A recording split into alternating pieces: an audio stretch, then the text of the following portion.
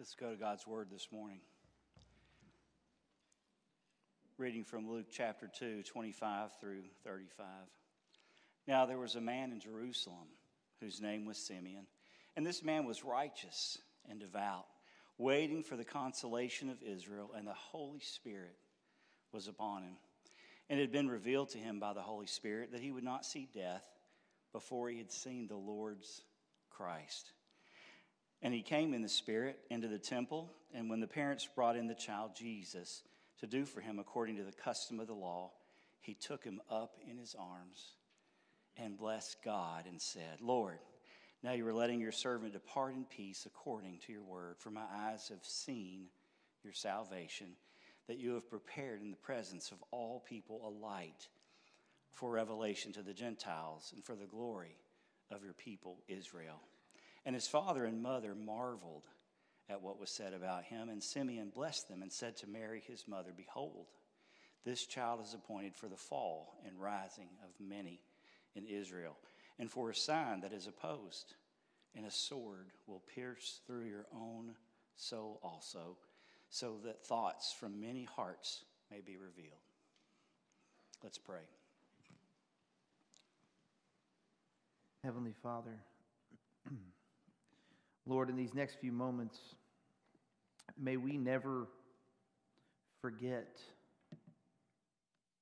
the special nature of what happens when your word is open before your people and your Spirit moves freely through this place as we gather together.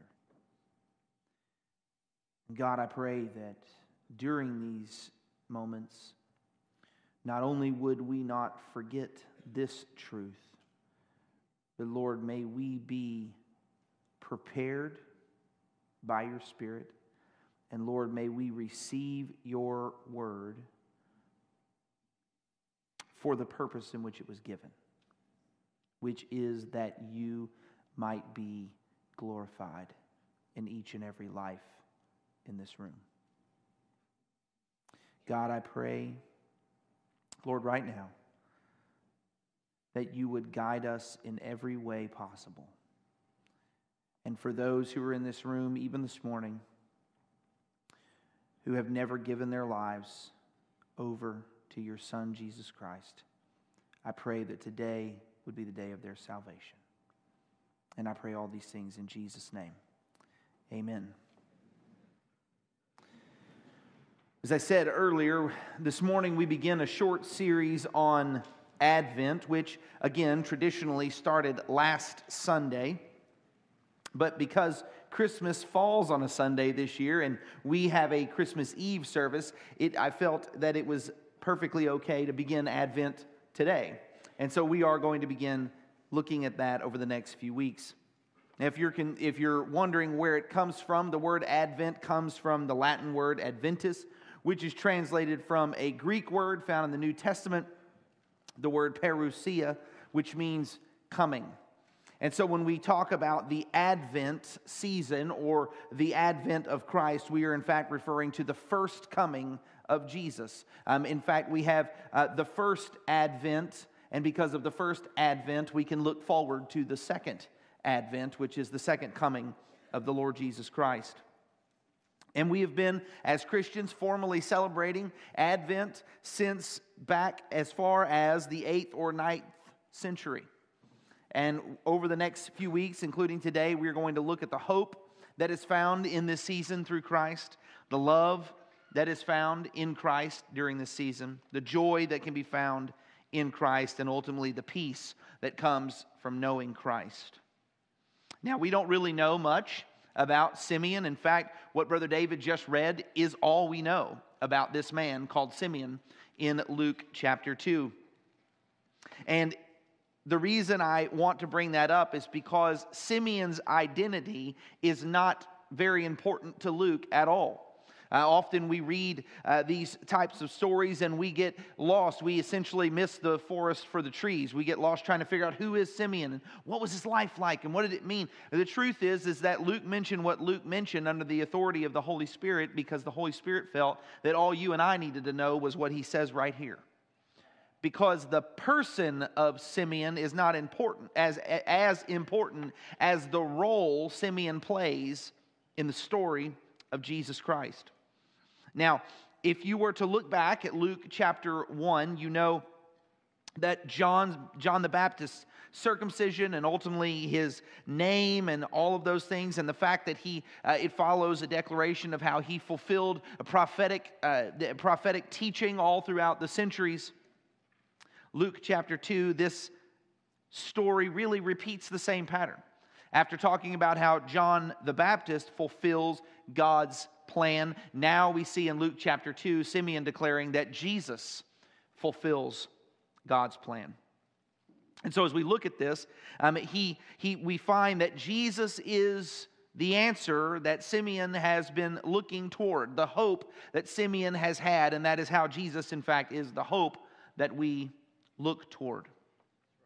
Now, I remember growing up, I remember living in constant hope.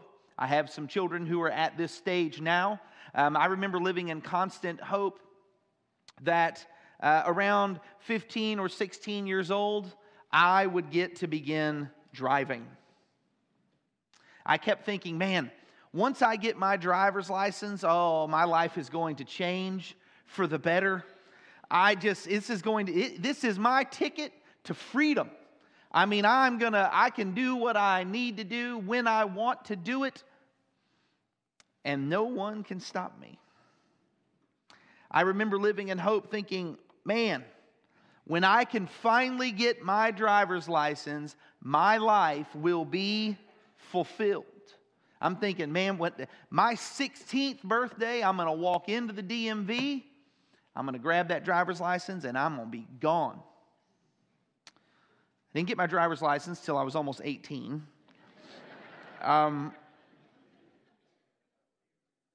But the day I took my driver's license, I was pumped up. I was so excited. I was ready for my freedom. Only, I went to the driver's license office. I took my test. Everything's a little different in Texas. Basically, you just have to show them your breathing, and they give you a driver's license.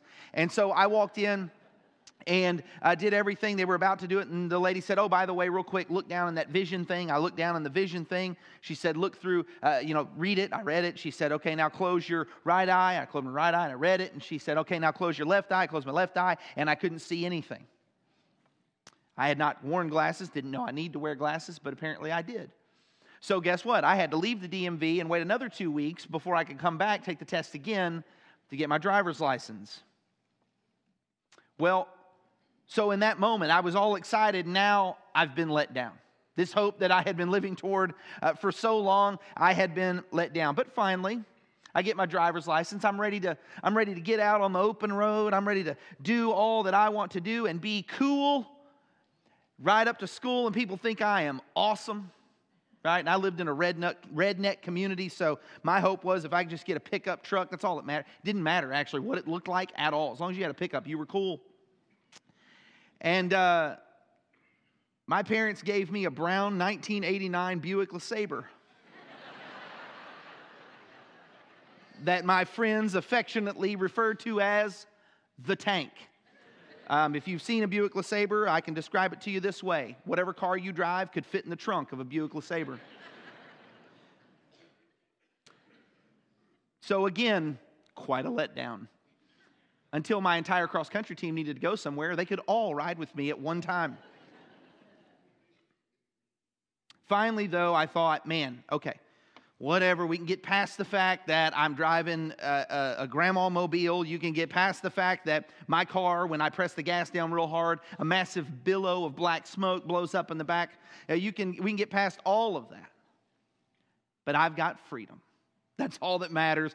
I can go where I need to go. Until my father looked at me and said, by the way, you have to pay your own gas and your own insurance. That was a little bit of a letdown. I did not have a job. I mowed the lawn. And my dad said that was the price I paid to live in his house. So I had to get a job to make a little money so that I could pay for my gas and pay for my insurance. And then when I finally got that, I thought, okay, I've got enough to get gas, because at this point gas was like 97 cents a gallon, so it wasn't a big deal. I could drive wherever I wanted to, do whatever I wanted to, until I found out that apparently me getting a driver's license and being the oldest meant that I was now my little brother and my little sister's chauffeur to every single solitary place they needed to go. See, the one thing I thought that I needed to make everything right and to make everything fulfilled, so that I could find fulfillment in my life, everything good, it just ended up being a massive letdown. A massive letdown, and to be honest, to this day, I do not like driving. See, in a far more significant way, we as humans, we spend our lives, we spend our existence looking for something to fulfill this innate longing in our soul, in our hearts. We think, if I could just get that new job, if I could just get that new position, if I could just finish school, if I could just get that thing, that one thing that would satisfy me, if I could just get that, then everything will be fine and I'll be satisfied. And then, as many in this room could probably testify, no doubt I could testify too, the reality is the moment you get that one thing, you find that it does not satisfy you at all. In fact, the moment you get that one thing, all you want is something better. You want something bigger. You want something more expensive, something that makes you look better, or whatever the case may be. The reason that this is common among all human beings is because every single solitary thing on this earth that you try to fill your life with to bring you satisfaction was not made to bring you satisfaction. In fact, it cannot, under any circumstance, fulfill the deepest longing in your soul. St. Augustine, the Bishop of Hippo in northern Africa, said, "Lord, our hearts are made for you, and they are restless until they find their rest in you."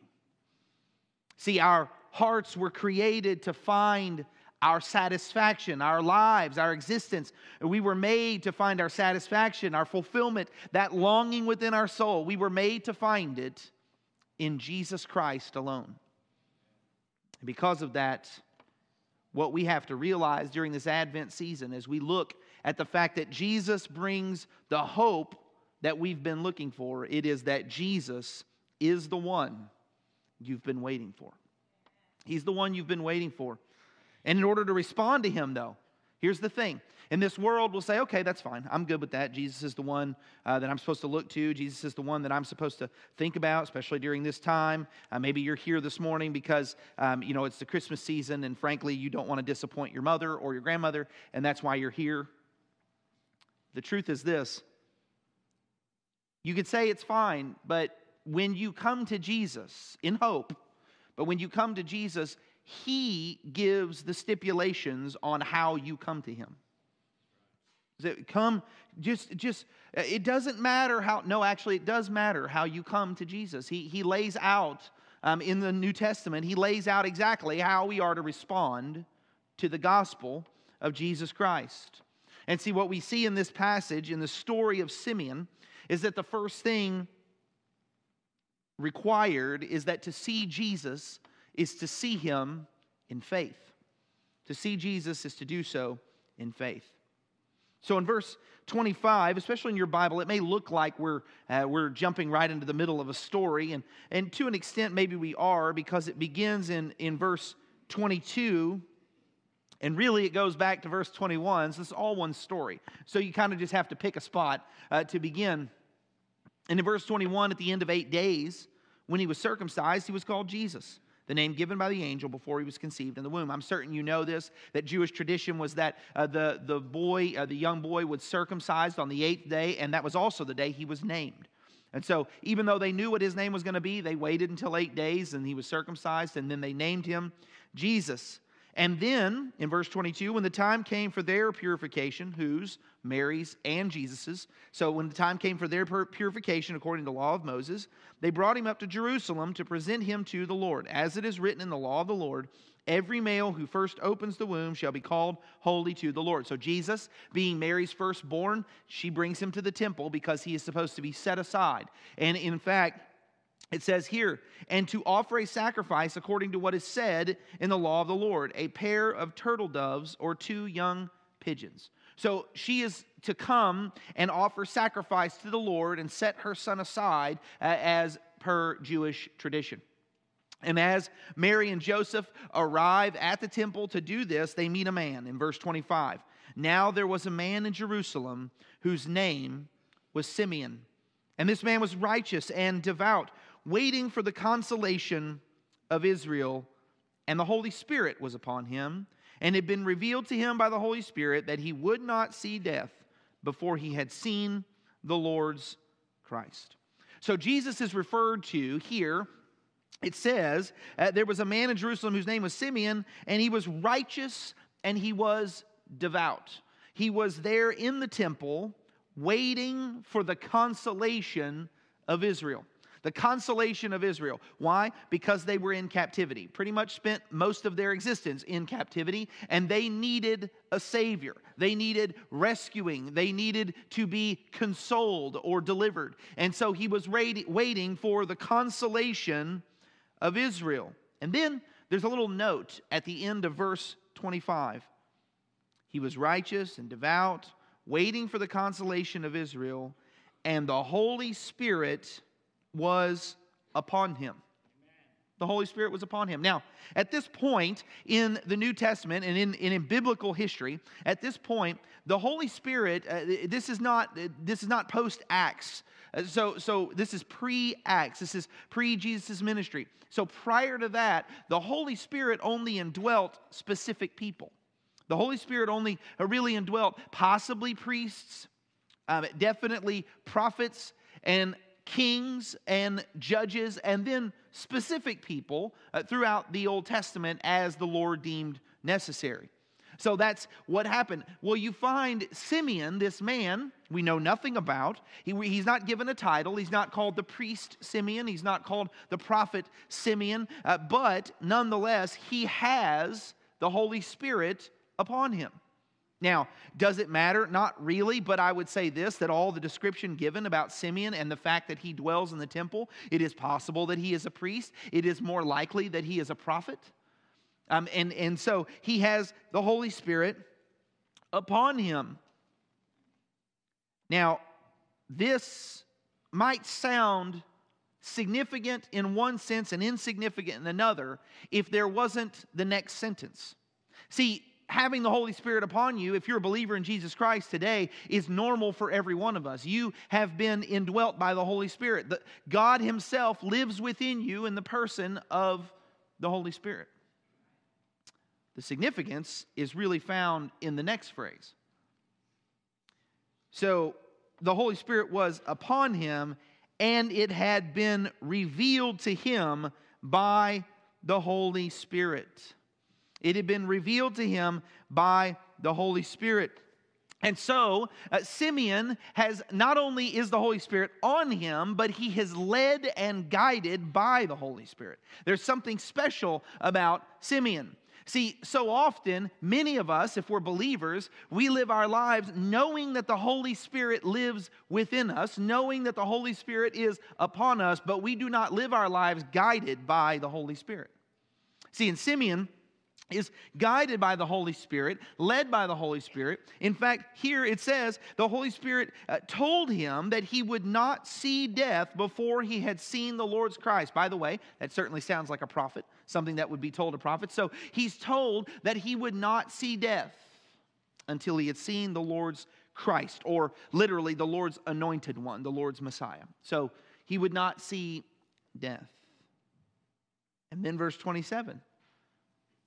And he came in the Spirit into the temple. So now we know something about Simeon. Simeon lives his life with the Holy Spirit upon him. He lives his life led by the Holy Spirit, taught by the Holy Spirit, and guided by the Holy Spirit. So this is not just an ordinary man who's hoping that he might see something, but in fact, he was told by the Lord that he would not die until he had seen Jesus Christ. And it says in verse 27, and he came into the Spirit into the temple, and when the parents brought in the child Jesus to do for him according to the custom of the law, he took him up in his arms and blessed God and said. Now, don't miss the, it's just kind of funny in the scene. Because you got to imagine how this goes for Mary and for Joseph. Mary and Joseph, for Joseph, at least earthly, but he's a new father. Mary, of course, a new mother. She's got this baby. The baby's basically 8 to somewhere between a week and 2 weeks old. And she comes into the temple. They've got their money, even though they're poor. They've got their stuff for the turtle doves or whatever it is that they're bringing to offer. They're coming into the temple. They walk in the temple, and this old man walks up to them and takes the baby out of their hands. Right? Now, I have not been, obviously, a new mother, but I can assume how my wife would have felt, and many of you in this room, if you have been young mothers or are young mothers, if you walked into the church on a Sunday morning and someone you do not know, walked directly up to you and took your baby out of your hands, and began to walk around and sing praises to God, that would feel odd. That would be strange. This is an odd moment for Mary and for Joseph.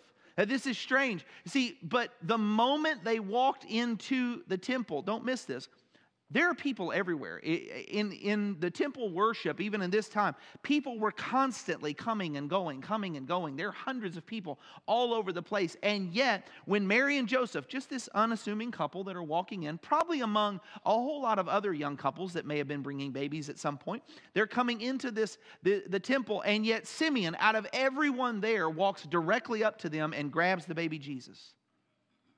Why? Well, the key to everything that is happening at this point are found in these phrases. And the Holy Spirit was upon him. It had been revealed to him by the Holy Spirit. In verse 27, and he came in the Spirit into the temple. So he is being led and guided by the Holy Spirit. Simeon lived his life in faith.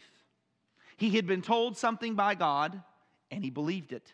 He believed it so much so that he was led by the Holy Spirit into the temple on this day, and he followed the Lord in obedience, and he recognized Jesus, but he only recognized Jesus because of the guidance of the Holy Spirit. That's what Luke is telling us here.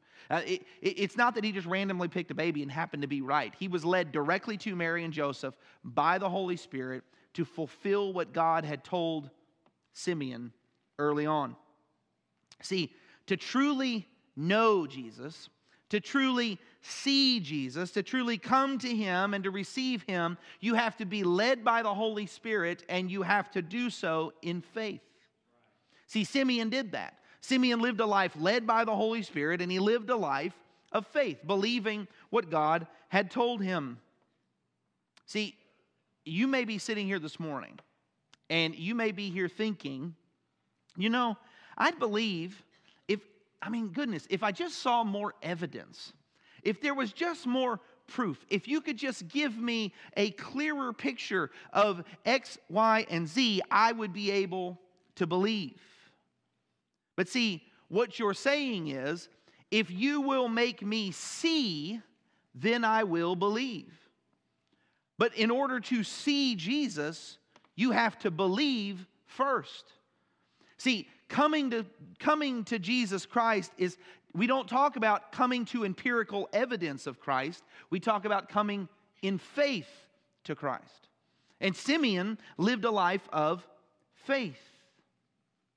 See, you have to come to Jesus believing who he is, believing that he did what the scriptures say he did, and that he will do for you what he said he would do for you. See, coming to Christ, you come in faith. So it may be this morning that you're here and you've been living your life in such a way as to to try to fill that gap, to fill that hole, to fill that void in your life. And you've been doing every single solitary thing you can think of. You've tried success financially. You've tried success culturally. You've tried everything that you can imagine. And yet the void is still there. The reason for this is because Jesus is the one you've been waiting for. Amen. But to come to Him, you have to come to Him in faith. But not only to see Jesus, you have to come to Him in faith, but to see Jesus is to see God's salvation. He says in verse 29, as Simeon takes Jesus up in his arms, and he begins to pray or sing out loud, because it is a song, but also a prayer. He begins to sing out loud and say, Lord, now you are letting your servant depart in peace, according to your word. For my eyes have seen your salvation, that you have prepared in the presence of all peoples, a light for revelation to the Gentiles, and for glory to your people Israel. And his father and his mother marveled at what was said about him. It's interesting that his father and mother marveled at what was said about him, because they had both heard this from the angel. So they knew this, and in fact, it says many times throughout Jesus' ministry, it says that Mary marveled at what was said, or Mary marveled at what was done, even though they had been told repeatedly by the Lord. So I will say this, that if you wonder if Mary knew, hence the famous song, Mary, Did You Know? Mary knew. Mary knew definitively over and over and over again. And yet every time they heard something like this, Mary marveled. She was overwhelmed with what people were saying about Jesus. And so Simeon's response here in faith is Lord or Master. It can actually be translated Sovereign Lord, Ruler, the one who is in complete and total control over me. That's what Simeon says. But if you're wondering how much Simeon believes this, he says, Lord, now you are letting your servant. So he's saying, not only is God sovereign Lord, completely in control of me and everything about me, but also I am willingly and completely in submission to Him. So he says, your complete servant. And then he says, Lord, now you are letting your servant depart in peace. It's interesting to note in the story that we know that Simeon was told that he would not die until he had seen the consolation of Israel. And now that he has seen the consolation of Israel, he's actually saying, well, it's time for me to die now. And in fact, this is what makes most people, even though it does say that he was a man and those things, but this is what makes people believe that Simeon was in fact a very elderly man. He had been waiting for quite some time. Because it's just a given. Now that he's seen him, he said, now I can die. Now I can die in peace. But look at the last phrase.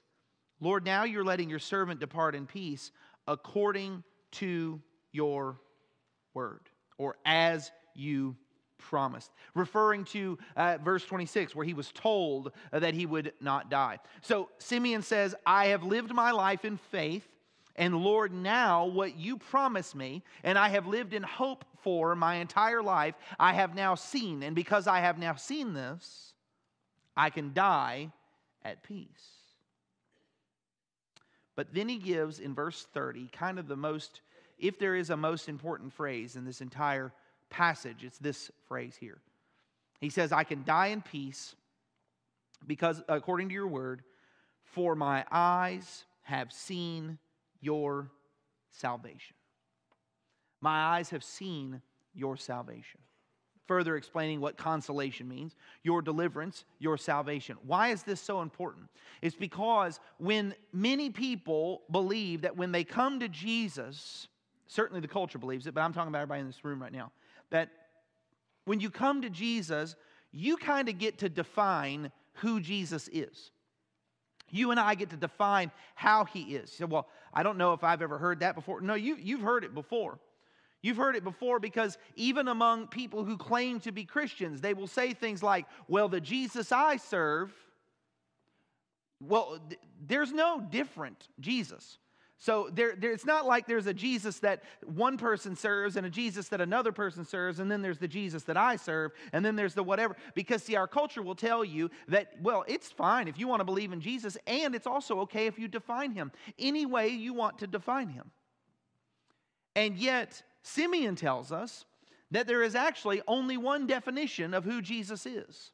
In fact, he says it right here, "For my eyes have seen your salvation." In fact, it's interesting. The name Jesus means salvation. That's what the name means. In fact, they were told by the angel, you shall name him Jesus, because he will save his people, Israel. So he calls him God's salvation. Simeon can die in peace. So Simeon can die in peace because he has seen the source of life. He can die because he has seen life. He can die because he has experienced life. But see, there are many in this room this morning that if today was your last day on this earth, or even now was your last breath, you cannot die in peace because you have never seen Jesus as God's salvation. See, Simeon did, and that's why he said, now I can go lay down and go to sleep and be with the Lord. Why? Because I've seen salvation. I have experienced salvation. But then look at the salvation. What is it? Because he said the consolation of Israel, and oftentimes, as Gentiles especially, we tend to push that off like, oh, well, he's talking about something Old Testament-y that I don't understand. Look at what he says. "For my eyes have seen your salvation, that you have prepared in the presence of all peoples." That's the whole world. In the presence of all peoples, "a light for revelation to the Gentiles, and for glory to your people Israel." So what did Simeon just say? See, people say, well, the Apostle Paul is the one who really developed the idea of salvation and all these things happening for the Gentiles. Make no mistake about it. The concept that the Messiah would come and, yes, be the Messiah of Israel, but also be the Messiah for all of mankind is not a New Testament concept. It's an Old Testament concept. In fact, he says it right here, that a light for the revelation of Gentiles. Who's Simeon? Well, technically speaking, even though Jesus has just come onto the scene, because it is prior to the death, burial, and resurrection of Jesus Christ, Simeon is an Old Testament man. Simeon lives according to the Word of God that is found in the Torah and in the Old Testament. And so when he looks at the Old Testament, what did he say? He said that the Messiah is to be the salvation. Yes, he's the consolation of Israel, but he is the salvation for all people. So Simeon looked at Jesus and said, "I have seen this." And of course, Mary and Joseph marveled at what was being said. See, Simeon is very clear about who Jesus is. Simeon doesn't mince any words about who Jesus is. He is the promised salvation for all people. So you and I don't get to come to Jesus this morning and decide who he is. The Word of God tells us who he is. Jesus himself, of course, in the New Testament, says exactly who he is. And when you come to Jesus Christ, you have to see Jesus as the Son of God, perfect and without blemish, who came and died in your place and in my place because we could not pay the price that we owed. And then he rose from the dead 3 days later. And the Scripture says that the Father raised him from the dead, that the Spirit raised him from the dead, and the Scripture says that Jesus himself raised himself from the dead. And so Jesus rose from the grave, and because he rose from the grave, when you and I come to Jesus, we don't get to come to him and say, well, he wouldn't hold this against me, or he wouldn't hold that against me, or if I come to him, I can hold this part of my life, or I don't have to believe everything about the gospel. No, Simeon told us the testimony of the New Testament. Jesus himself says, when you come to Jesus on his terms, declaring him to be exactly who he said he was and accepting exactly what he said he would do. So when you come to Jesus Christ, if you're here this morning, and like I said, you have never come to Christ, you don't come to Jesus on your own terms. You come to Jesus on his terms. Jesus is declared to be the salvation of all mankind. So Jesus is the one you've been waiting for. But you have to come to him in faith, as I said, believing him to be the answer to all of your needs, and in fact, the answer to your greatest need, the need to be made right before the Lord. Because if you're here this morning and you've never received the Lord Jesus Christ, then in the kindest way possible, I'll tell you that you are not right before God. If you stand before the Lord right now, you will not be prepared. See, we need salvation. And that's exactly who Jesus is. See, you and I, the reason we spend our lives trying to fill that void, trying to fill that need, trying to make ourselves right before the Lord, the reason we spend our lives doing this is because innately we know, hear this, innately we know that on our own and in our current state, we are not the way we need to be. Amen. We just know that. Believer, lost person, we all know it. On our own, we are not in the state that we need to be. And if you're here this morning and you've never trusted Jesus Christ, the reason you're trying to fill that void all the time is because you know innately that you are not the way that you need to be. Something is wrong. Something is missing. What is that? It's not a something. It's a someone. Jesus is the one you've been waiting for. You hear this morning and think, okay, well, this happens. I come to church and I hear these kind of messages, and you know, I'm good right now. I mean, I'm just kind of neutral. I'm waiting. But see, you don't get to be neutral with Jesus. You don't get to be neutral with Him at all. You either trust Him completely or you deny Him. Because to see Jesus is to make a decision. To see Jesus is to make a decision.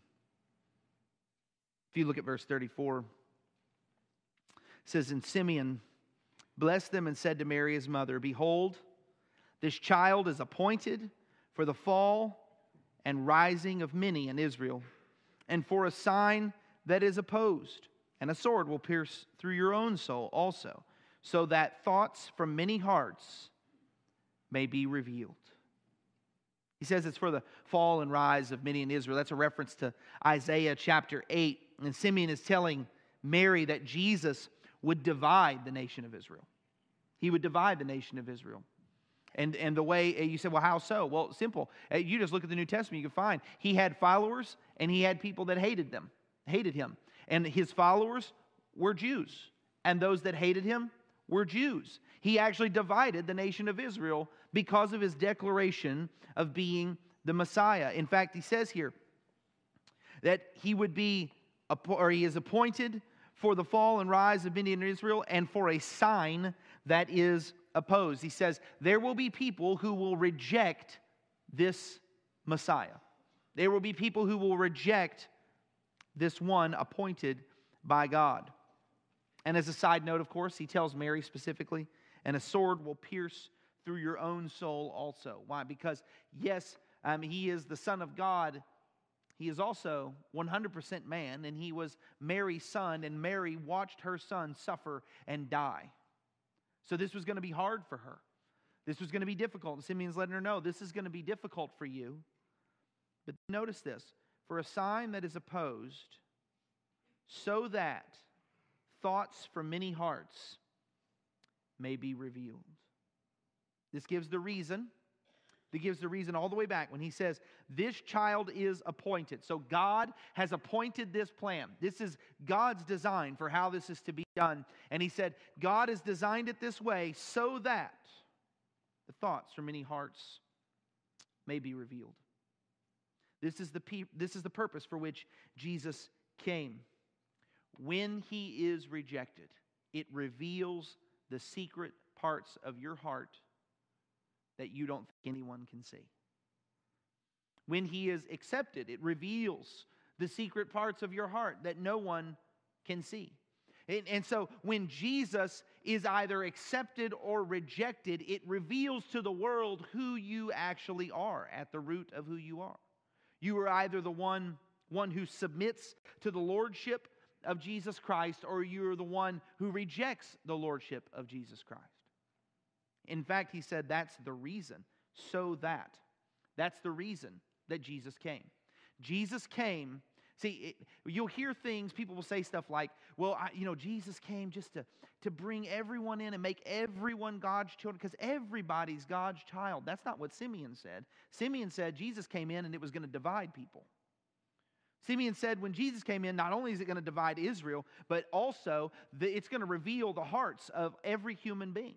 It's going to reveal the hearts of every single person who either believes in Jesus Christ or rejects Jesus Christ. You say, well, what about the third person who can just remain neutral? Like I said, you don't get to remain neutral with Jesus. You either accept Him or you reject Him. And you say, well, I don't reject Him. I just don't know that I fully accept. Then you reject Him, because you cannot have Jesus on your own terms. You can only have Jesus on His terms. So, well, but that means then, you're telling me that if I come to Jesus, I have to give up everything? Yes. Wait, you're saying I have to give up complete and total control of my life? Yes. You mean I have to take all of my allegiance that I have in all these things and place it all on Jesus? Yes. That's exactly what that means. See, coming to Jesus Christ, we have created a culture in the church today where we say, look, it's not a big, look, I'm not wanting to pressure you at all. Look, if you'll just make a half step, just pray a prayer. I'm not trying to get into all these areas of your life. Can I tell you something? Jesus is getting into every area of your life. When you come to Jesus Christ, He doesn't come in and say, I'll take all these areas, but you can keep that one. When you come to Jesus and you declare Jesus to be Lord, He's not just Lord of half of you or Lord of part of you. When you declare someone to be Lord, it means they are Lord of all of you. There needs to be no more culture of easy believism where we just have people come forward and they say a prayer or they do something like that, then they go off and live their life any way they want to, and then we just say, well, I'm just glad he came to Jesus. No, here's the thing. When you come to Jesus, you don't come to Jesus and get to stay who you are. When you come to Jesus, you are irreparably changed forever because you have encountered the salvation of all mankind. You have been saved. You have been changed. You have been filled. You have been forgiven. And when that happens, you don't leave the same. Amen. So what does all this mean then? Why is this a message of hope? It's a message of hope because you came into this place this morning trying to fill your life with all kinds of other things that will never satisfy. Jesus is the one you've been waiting for. Jesus is the one you need. Jesus is the only one who can fill that void. And maybe you're here this morning and you're at the end of your rope and you've looked everywhere to fill that hole in your soul and try to make right what you feel is lacking in your life, but Jesus is the one you've been waiting for. I can promise you, no matter how, if you get that job, it won't satisfy you. If you get to a certain amount in your retirement account, it will not satisfy you. If you get to a certain place in your physical health, it will not satisfy you. Because ultimately, your finances could be taken away, your job could be taken away, your physical health could be taken away, and you can still be satisfied if you have Jesus. So your satisfaction can only be found in Him. The reason I said this last point, that to see Jesus is to make a decision. I don't know if you realized this when you came here this morning, but you will make a decision right now. You will make a decision. If you're not a believer in the Lord Jesus Christ, no, I'm not ready to make a decision. No, you'll make a decision. You will either respond to Him or you will reject Him. You'll make a decision this morning. So, well, I'm not ready to make a decision. You will make a decision. You don't get to decide whether you're going to decide. You will decide. If that makes sense? You don't get, when you stand up and you walk out of this place and you don't trust Jesus Christ, you made a conscious decision to reject Him. And if you surrender right now, you make a conscious decision to declare Him to be your Lord. But either way, you will make a decision. What I need you to hear me say this morning is this. If you're in this place, even if You have had a point in your life where you say, oh, I became a believer. I did that. But you're really not sure. You're really not certain. In fact, truth be known, when you're alone by yourself, you recognize that it's very probable that you're not. You say, yeah, but I came forward when I was this, or I did this. But you realize that in this room, there are often times, I know, I grew up in a Christian home. My dad was the pastor. And I'm telling you, I know for a fact that there are times where we have it roll around in our head, but what will people think? I mean, they think I'm a Christian. What will people? I teach a Sunday school class. I'm a deacon. I'm a this. I'm a that. Do you realize the moment you step forward and say, I want to declare Jesus to be my Lord and Savior, not one person in this room cares who you used to be. We're only excited about who you are becoming. Amen. You will make a decision. You will either decide to submit to Him as your Lord and your Master, to submit to Him as the salvation that you have been waiting for, or you will walk away unchanged, still in the dark, still broken in your sin, and without hope. But Jesus has come. He is the one you have been waiting for, and He is your only